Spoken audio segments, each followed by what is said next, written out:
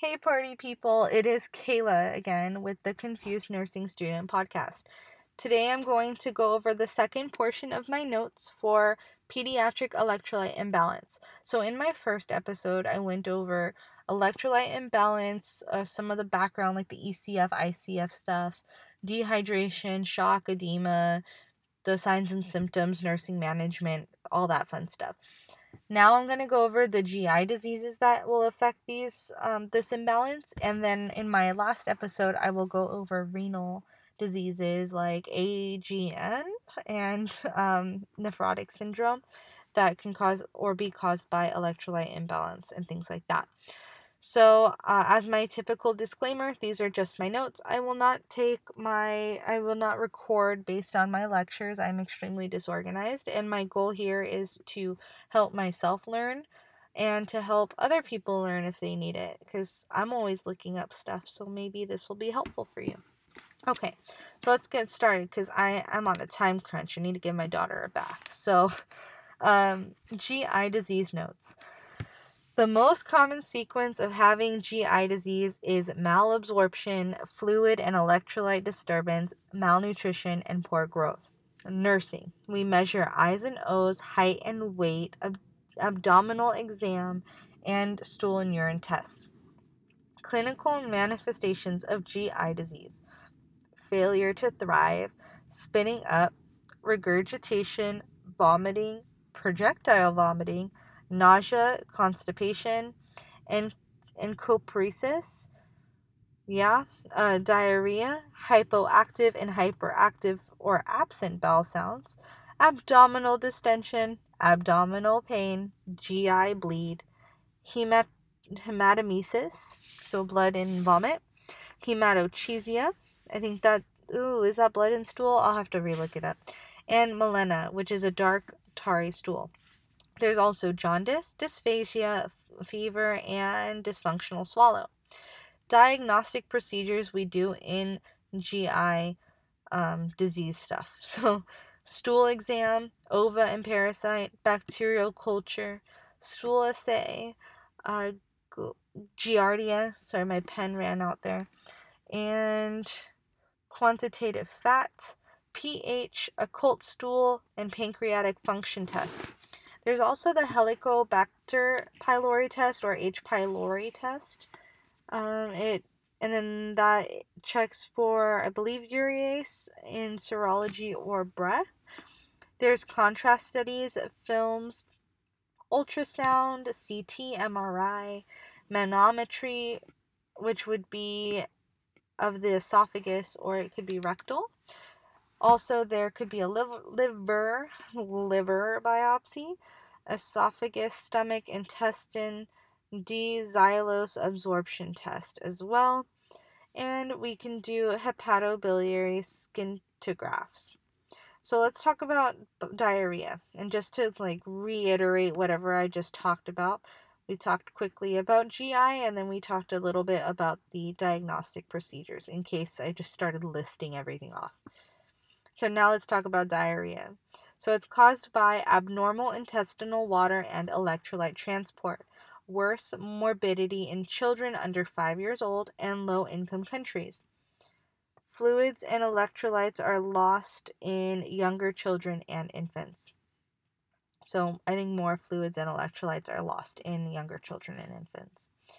Types of diarrhea. There's acute diarrhea, which is a sudden increase in frequency and change in consistency of stools, usually by an infectious MO or microorganism. Usually it's self-limiting and it can end within 14 days, which is no fun. The causes, bacteria. So there's Salmonella, Shigella, Campylobacter, E. coli, Yersinia, Aeromonas, C. diff, and S. aureus, or Staphylococcus aureus. Some viruses would be rotavirus, Norwalk virus, adenovirus, pestivirus, astrovirus, calcivirus, parovirus. There's lots of viruses that can cause this. Parasites. Giardia lamblia. There's Cryptosporidium. Isospora. Isospora belli. Microsporidia. Strogliatis, and entamoeba, and histolytica. I'm sure you don't need to know all of these, but there you go. Now you know some stuff. Other associated conditions would be otitis media, UTI, URI. Dietary, overfeeding, having new foods, adding milk soon after a diarrhea episode, excessive ingestion of sorbitol or fructose can cause this. And some medications we would use would be antibiotics and laxatives, ingesting heavy. Oh, no. Antibiotics and laxatives can cause diarrhea, and ingesting heavy metals, and organic phosphates. Okay, so those are all causes of acute diarrhea. Then there's chronic diarrhea. So chronic diarrhea is increase in stool frequency and increased water content greater than 14 days. It's usually caused by conditions like irritable bowel disease, food allergy, lactose intolerance, inadequate management of acute diarrhea. Intractable diarrhea, that happens in infants in the first few months of life. It's greater than 2 weeks of having diarrhea with no recognized pathogen. Then there is also chronic nonspecific diarrhea, which is an irritable colon of childhood and toddler diarrhea. 6 to 54 months of age is when this would happen. Possible poor dietary habits and food sensitivity, maybe increased sorbitol sorbitol, and that is an artificial sweetener. And then there's other predispositions like age, impaired health, environment, like being in a crowded facility or poor facilities and things like that. So etiology for diarrhea. So it's spread through the fecal oral route. Contaminated food and water.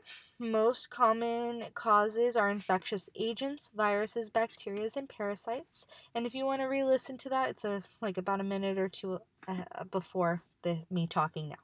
Okay. Malabsorptive causes. So there's celiac disease, short bowel syndrome, lactose intolerance, congenital enzyme deficiency. Allergic. So allergic response, I believe, is eosinophilic gastroenteritis or allergic gastroenteropathy. And then for immunodeficiency, there would be acquired hypoglobinuria, hypoglobinuria, or Wiskott-Aldrich, oh my gosh, Wiskott-Aldrich syndrome, or thymic hypoplasia and HIV. IBS, irritable bowel syndrome, would be ulcerative colitis, Crohn's disease. Endocrine stuff would be hyperthyroidism, congenital adrenal hyperplasia, and Addison disease can also cause or be an etiological factor in not diabetes, diarrhea. Motility disorders would be Hirschsprung disease, intestinal pseudo-obstruction. Parasitic causes would be Ascaris or Giardia. And rotavirus is the most common cause of gastroenteritis, with 28% of cases causing a fatality. So fecal, oral, or person-to-person is how rotavirus is spread. For Salmonella, Campylobacter, Shigella, they're also very common. They're gram-negative bacteria, and you get them through raw or undercooked food, or contaminated water is also spread through the fecal-oral route. Antibiotics are usually given for diarrhea. Again, that kind of depends on the cause, like if it is bacterial compared to viral, I guess. And patho. So let's go into the pathophysiology. So invasion of the GI system by microorganisms. These can secrete enterotoxins, which increase intestinal secretion. Enteric pathogens will attach to mucosal cells or penetrate the mucosa. Most serious complication is dehydration, acid-base balance, and shock. We talked about that in the first part of the episode. So we take history. Did they travel? What foods did they eat? Are they having contact with animals or birds? What other symptoms are they having? Labs are done for severely dehydrated kids, and if it's uncomplicated, then it's generally fine. The stool tests are used if blood, mucus, or polymorphonuclear leukocytes in stool, blood, or in stool or blood in stool may indicate Shigella, hemorrhagic E. coli, or Campylobacter. So there's only certain situations where they would actually order a stool test. And therapeutic management. So oral rehydration therapy, or ORT, or ORS for oral rehydration solution. The Pedialytes. So you would use Pedialyte or a self-made ORS or ORS. How to rehydrate. We would give 75 to 90 equivalents per liter of sodium in solution.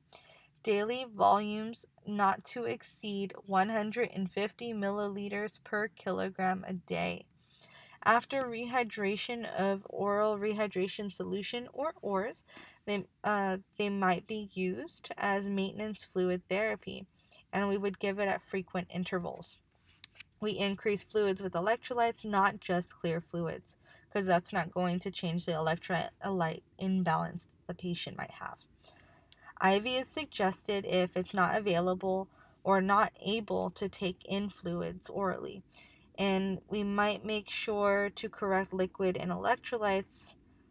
We need to make sure that the correct liquid and electrolytes are infused. We need to ensure intake and output, promote good skin care, and when a child has diarrhea. We also need to teach prevention. We can also talk about bacterial growth in food, wash hands with no cross-contamination. So, I did it. That was all my notes for the electrolyte stuff, which is basically diarrhea and vomiting, I think. And I hope that was useful for you. I will do a separate little episode on renal stuff, so the acute glomerulonephritis and nephrotic syndrome, which also plays a role in electrolyte imbalance in children. So I hope this was useful for you. Thank you for taking your time to listen to me ramble and bamble around.